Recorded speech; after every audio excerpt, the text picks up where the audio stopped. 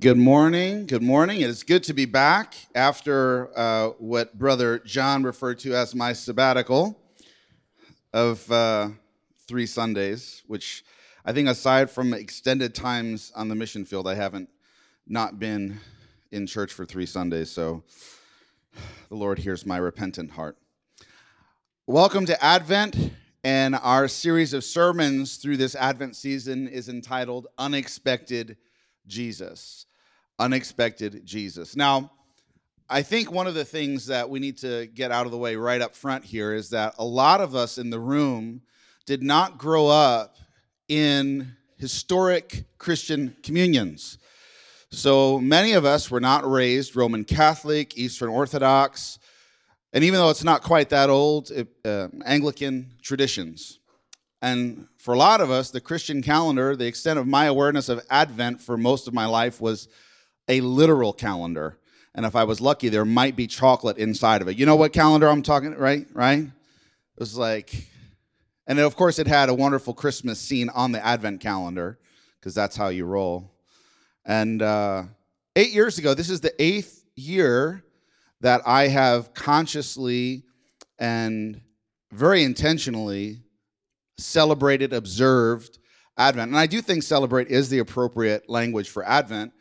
But I've celebrated in what I like to call a growing consciousness of Advent, because I didn't have the luxury of being raised or the benefit of being raised in that sort of environment. And what I've come to understand over the last 8 years is that even in those great traditions, there's not always consensus as to what everybody's supposed to be doing right now. And so I'd like to submit at the outset that if some of the things that I say or some of the things that you hear over the course of the next month or so, if they say, well, that's not what I was told, let's be a little bit open-minded here and let's explore together, because the fact of the matter is none of us in the room is an expert. Now, you may be very disappointed because you thought I might have been, but let me tell you, none of us in the room is an expert. I would say if there's an extended quote I love, it's from Karl Barth. Now, if you're not familiar with Karl Barth, he is arguably the most important theologian, certainly the most important Protestant theologian of the 20th century. Probably, I think we can say with a lot of confidence, the most prolific theologian of the 20th century. There's a statement that says they don't think anybody alive or dead has read everything that Karl Barth has written, including Karl Barth. That's how much work this man did. I want you to listen to this at the beginning of Advent, just to adjust and calibrate our minds here. This is what he says. The invocation, Our Father, and all the Christian life and ethos implicit in this invocation can never at any stage or in any form be anything but the work of beginners. What Christians do becomes a self-contradiction when it takes the form of a trained and mastered routine, of a learned and practiced art. They may and can be masters and even virtuosos in many things, but never in what makes them Christians, God's children. And so with that in mind, I invite us to be open-minded and learning this Advent season, because my understanding of Advent is changing. And sometimes it's frustrating. If you want to be in a church that does the same old, and you can predict every sermon and every song and every move, this is probably not the church for you. And everybody in Sanctuary said, amen. And say, oh God, what is coming? He is setting us up for something awful. I'm not. Don't worry. I'm not. It's just when I was coming into Advent and studying Advent and learning Advent, I was coming across these ideas. And listen, if you're an old school Catholic or something, don't make a smug face, okay? Because we're not experts. We just said we're not experts. So, no, but I came into this idea that Advent was like pretend season, where we pretend Jesus hasn't come and we anticipate his coming. And our lives would be dark without the light of Christ in it, and so on and so forth. And God has brought blessing into my life through that, and I'm not here to necessarily tear that all apart. But one of the ideas that I came into this year is that Advent is not pre-gaming for Christmas. I'll let that sit with you for a minute. In other words, Advent isn't like the first course to get us ready for Christmas. Although it gets us ready for Christmas, there's no doubt about it. It bumps right up against Christmas. But I would say this, rather than thinking of Advent and Christmas as twins, I mean, technically one twin is older than the other twin. It's probably better for us to think of Advent and Christmas as cousins, maybe. Because Advent has a very distinct work it needs to do in our hearts. Advent has a very distinct purpose. Advent is its own season. It's not pre-Christmas. It is its own season. And it's not so much about preparation as much it's a season of recalibration, reminding us that the essence of the Christian life, are you ready for this? This is not going to be a shouting moment for you. The essence of the Christian life is one of waiting in holy expectation. In other words, let me put it to you this way. If every Sunday is a mini Easter, Advent is a microcosm of the Christian life, of what we experience until death or the return of the Lord. That's what Advent is. So as we enter into Advent, we have the opportunity to hit reset and ask ourselves the question with the Holy Spirit, am I waiting well? Am I an expectant, faithful follower of Jesus looking for his return? Today's psalm is Psalm 25. And in Psalm 25, you'll hear things like, indeed, none who wait for you shall be put to shame. You'll hear, for I wait for you all the day long. Now, I understand that there's been a lot of kooky teaching. Certainly, if you're a Pentecostal charismatic like me, there's been a lot of strange teaching over the years about the coming of Jesus. A lot of scary things. I remember, does anybody remember those movies from the 70s? I own them on DVD. I do. I've actually shared them with friends. They've made a circuit around the nation. Because Thief in the Night, Distant Thunder, that's my joint right there. Those are my movies. And Unite, of course, was supposed to be the United Nations, and it was terrifying to everybody. And you get these tattoos on your hand or on your forehead that literally said 666. And you'd walk around scared to death if you didn't have the tattoo because somebody might see you, and they had like head chopping scenes. We showed this in church on Sunday night. It was awesome. It was the best. You want to toughen your kids up, send them to church on Sunday night to watch a beheading. It's awesome. It's very tongue-in-cheek, and Brent is very nervous right now. He's like, gosh, why is he doing this? Well, what happens is some of us came up in this, and we heard that there was some guy in Belgium. We don't know if he's a guy or a supercomputer, but he's going to take the world over, known as the Antichrist. And he's going to have like a prophet. And we heard all these things. And Russia was Gog and Magog. And we heard all of these things. And I'm guessing there might be somebody in the room. If you're still holding on to all of that, I love you. And please just forget I said any of that. But there might be somebody in the room who just doesn't want to think about the second coming of Jesus because that's all you've heard. And here's the problem. What it means to be a Christian is to be expecting the return of Jesus. And I'm not talking about just his coming. There are three comings of the Lord. There is the coming of Christ in Mary.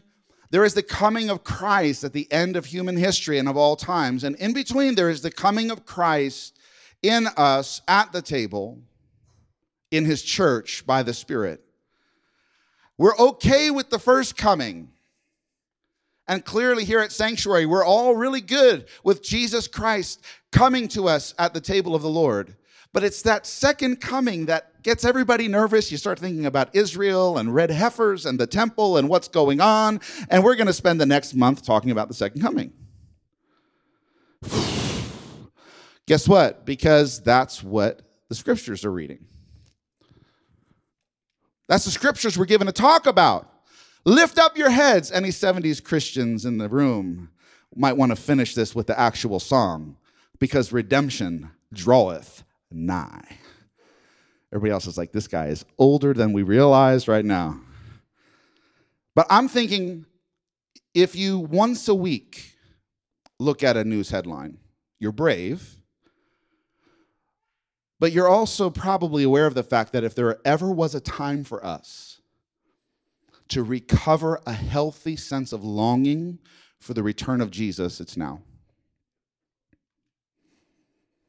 When we read this text, the one that we all heard together, about distress of nations in perplexity, even so come Lord Jesus. This Christian life of waiting. See, if we choose to ignore the headlines, if we choose to ignore the idea of the second coming, we can just keep plodding along in our lives.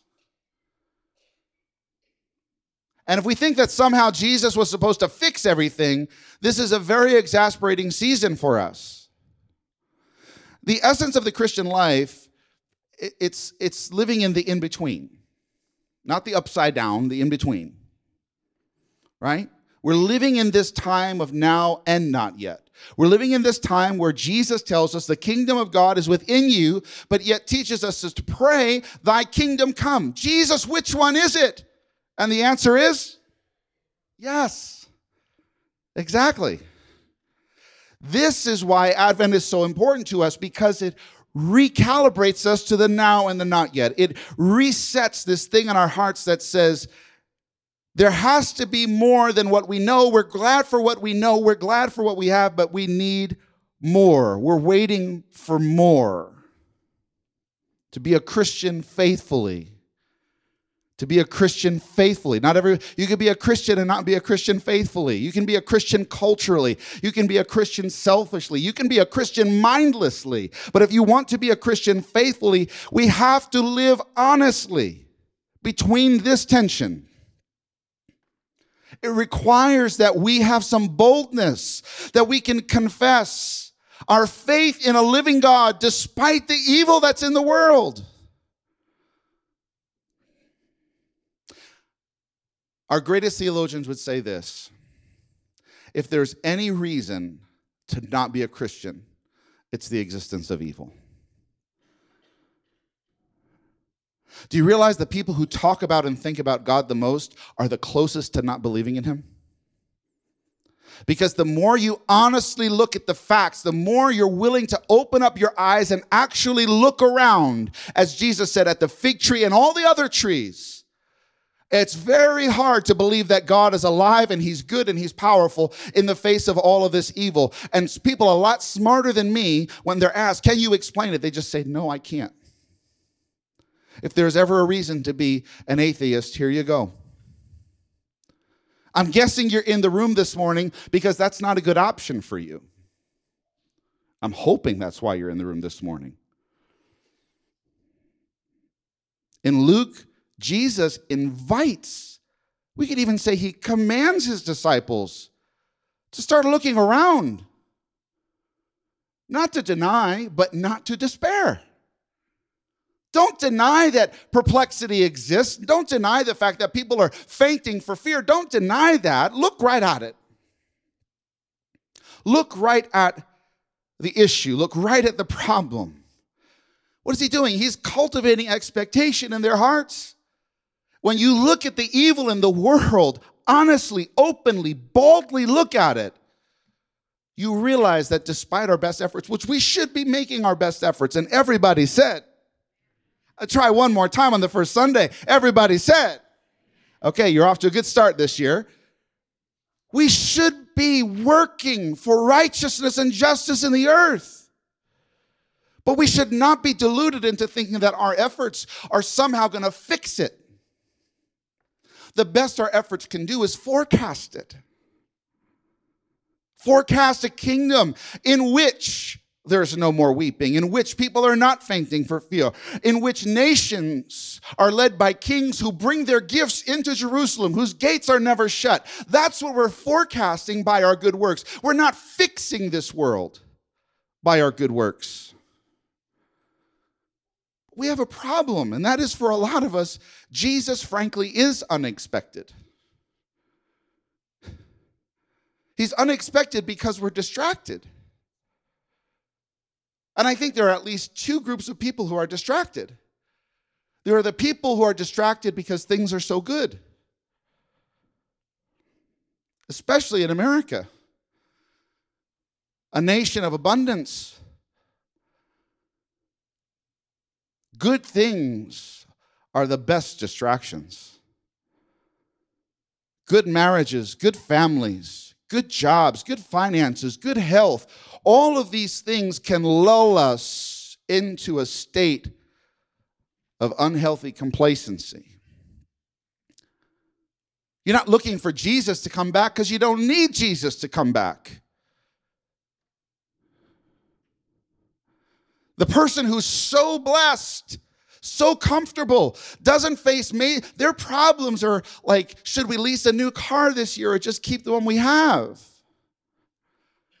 I don't like the school that my kid is in, getting an education for free-ish. Right? These are not the people who are saying, even so, come Lord Jesus. Americans are the ones who say, just wait till I get my license. Hello, right? I prayed that prayer. And I get a little older, it's like, just please let me get married. Because we were holy and you had to be married. So please, I'm letting you all read between the lines. Brother Nate got it. Let me get married, Jesus. Wasn't because I wanted to make an everlasting covenant, y'all. Please let me get married. Don't come back just yet. These are American problems. But friends, if you're a mother of a starving child in Sudan, pardon the cliche, your prayers are a little bit different. Dr. House, when he was here, remember he talked about the types of songs we write? They reflect our situation. Now, sometimes that's just diverse and different and wonderful. And other times it's problematic because it dulls our senses. Jesus is unexpected in that instance. We don't really see people fainting for fear in our comfortable middle class settings.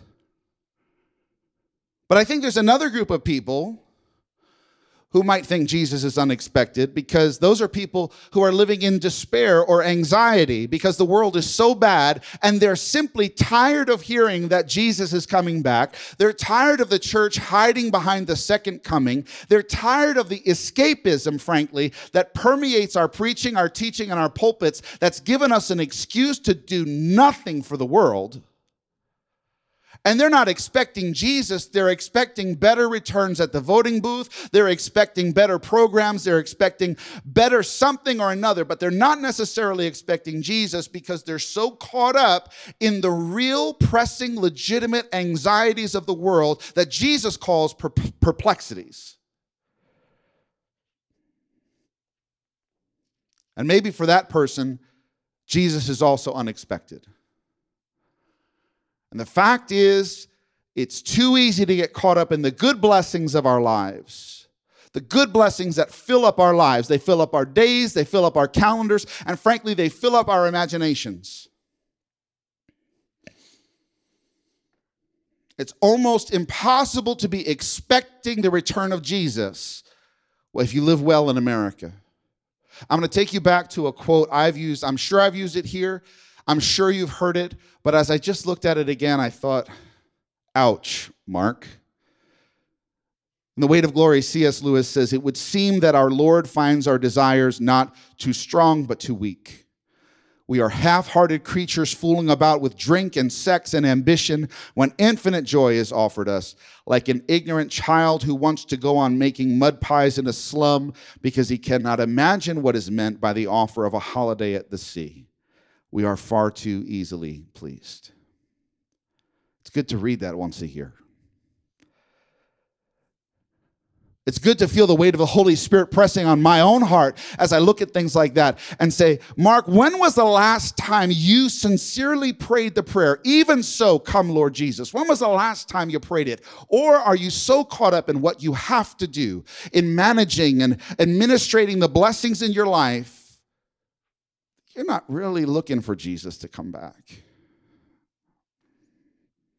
And the converse of this is also true. We can be so caught up trying to right the injustices of the world, which we should be trying to do, by the way, that we forget the only way justice fully comes is when Jesus personally comes.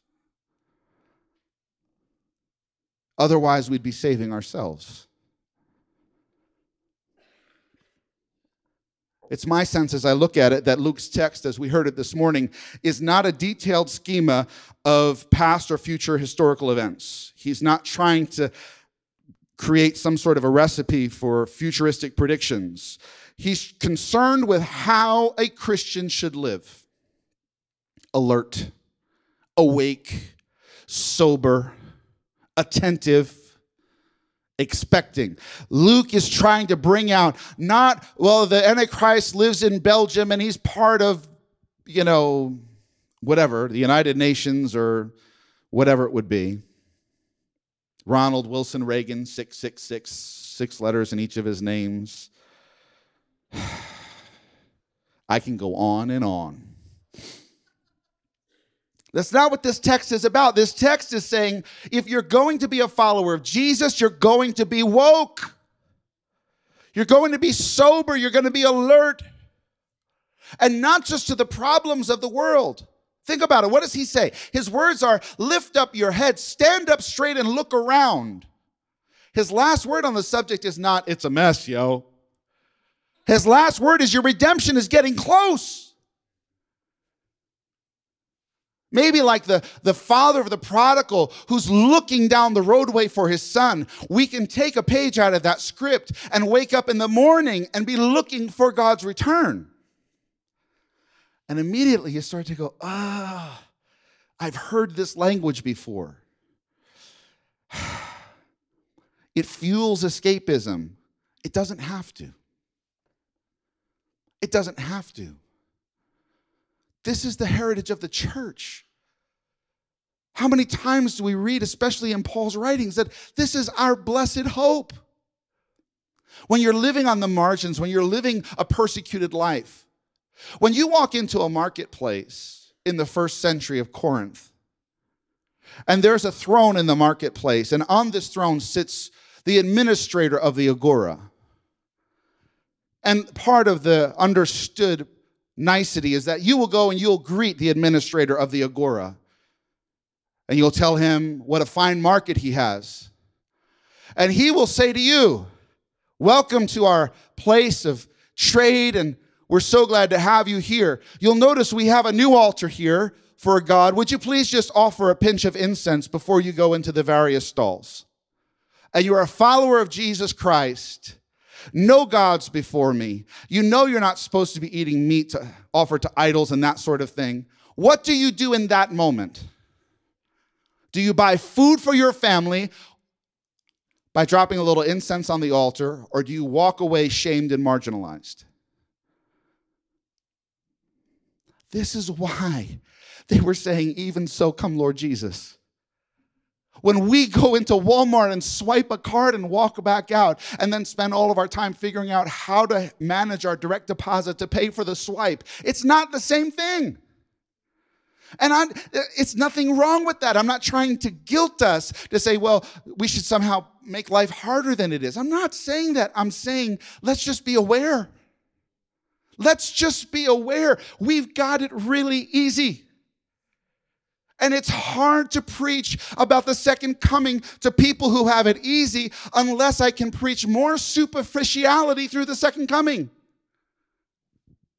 In other words, if I can say, oh, God's just going to scoop us out of here because the whole thing's going to burn up in intense heat and be consumed, and you're just going to be up in the clouds having church forever, then suddenly you get a bunch of hooping and hollering and amening.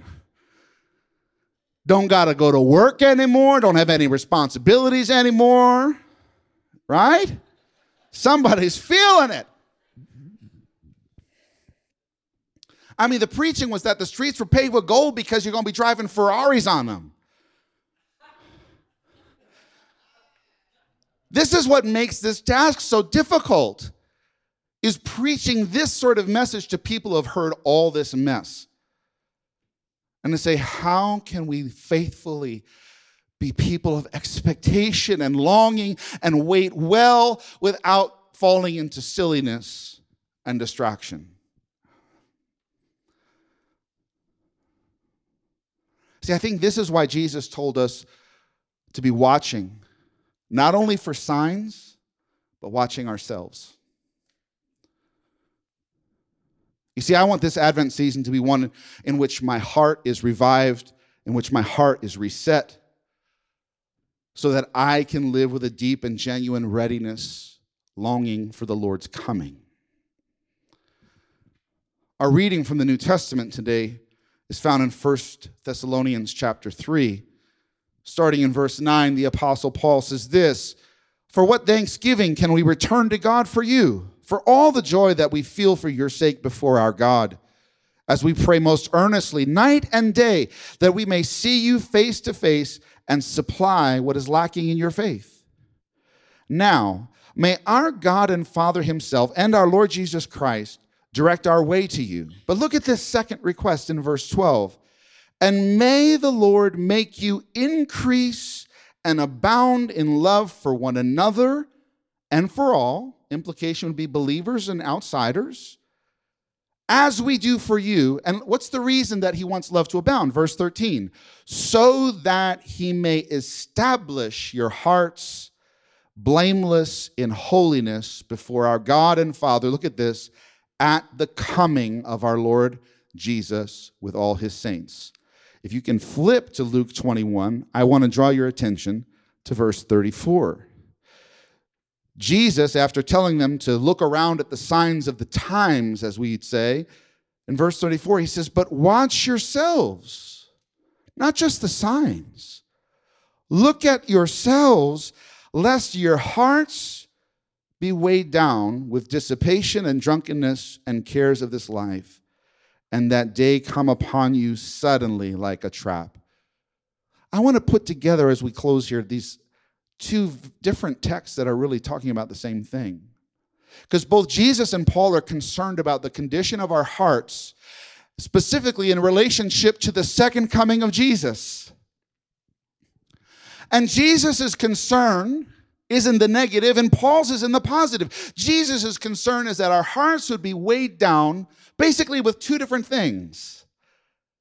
Dissipation and drunkenness. That word dissipation is amazing. It appears one time in your entire Bible, and it talks about hangovers. It talks about being so sick with drunkenness that you're throwing up. I don't know where Luke was going with that, but drunkenness is excess on every level. And when he talks about your heart being weighed down, I love what it says in the King James. The King James says, "Be on guard lest your heart be overcharged." Has anybody in the room besides me ever been overcharged for something? It's an unpleasant experience, am I right? It's not pleasant, especially if you find out like days later you were overcharged for something. Like, oh my goodness, am I going to be able to get this back? How many of us came into this room today with hearts that have been overcharged? Excess, and then look at this, cares of life. The cares of life are the anxieties that come when we think that we can secure our own future. One of the things that will happen during this season, if it hasn't started already, is as we get ready for Christmas, we shop. Has anybody started shopping yet? Wave a hand. I saw one hand went up so fast. My God, that hand, I'm praying for the husband of the hand that went up right now, because it went up like a revival back in that corner, remaining nameless. Has anybody started some Christmas shopping? Just wave a friendly wave, not a revival wave. Okay. Now, we do these things in preparation. Of course, we're getting ready. But here's where things get a little bit ugly. Has anybody, when you're shopping, ever felt pressure to buy a certain kind of gift to produce a certain kind of response? Has any parent in the room ever felt the need to, quote unquote, make memories for their children at Christmas? Don't raise your hand, please. You know what I'm talking about? Has anybody ever seen that wonderful film, National Lampoon's Christmas Vacation? I didn't call it a movie. I called it a film. It is cinema. We'll be having a viewing next Sunday night here. No, I'm just kidding. But what do we see there? What we see there is we see a desire to secure a certain kind of future for his family. What is the future? One that is filled with memories of this most incredible Christmas that he produced. If you're stressed out, if your heart is overcharged over the next 4 weeks, could it be that maybe you're trying to secure something for your children and your extended family that you can't possibly produce? And have you ever noticed this? Let's all reflect honestly together. The best memories we have oftentimes are the ones that we put the least planning into. And the ones that we try to control and we try to manufacture, they stress out and overcharge our hearts.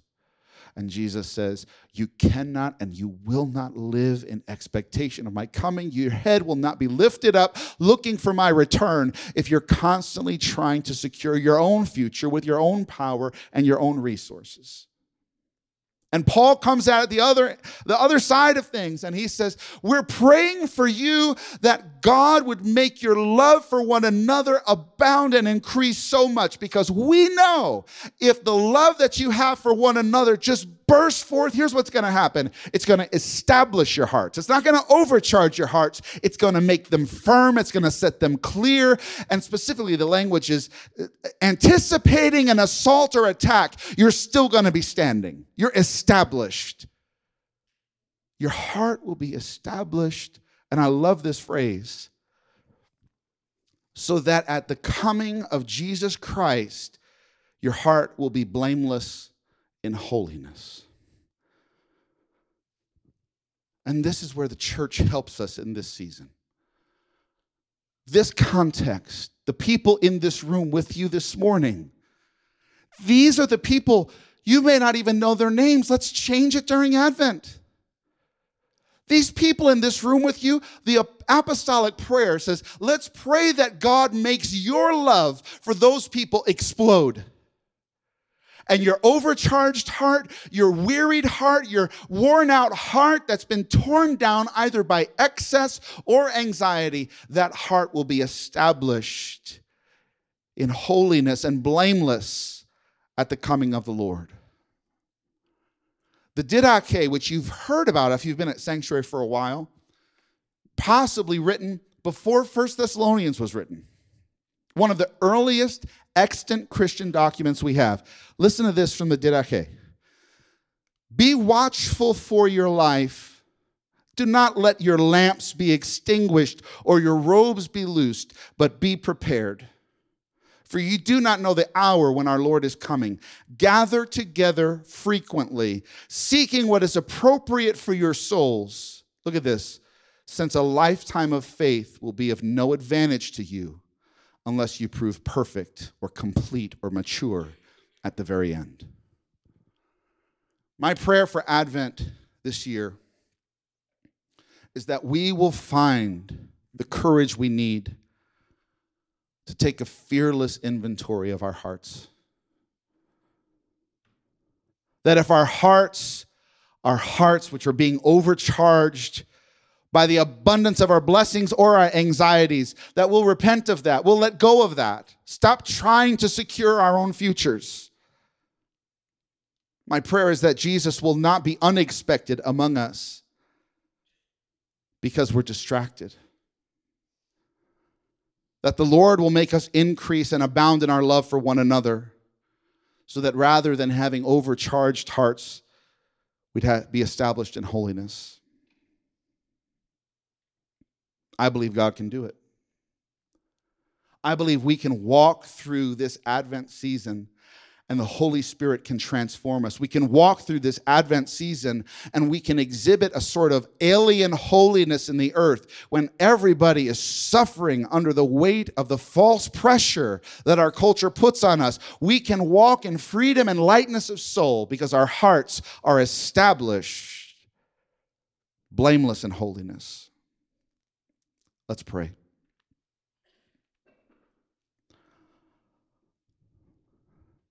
Almighty God, give us grace to cast away the works of darkness and put on the armor of light. now in the time of this mortal life in which your Son, Jesus Christ, came to visit us in great humility. That in the last day, when he shall come again in his glorious majesty to judge both the living and the dead, we may rise to the life immortal through him who lives and reigns with you and the Holy Spirit, one God, now and forever. Amen.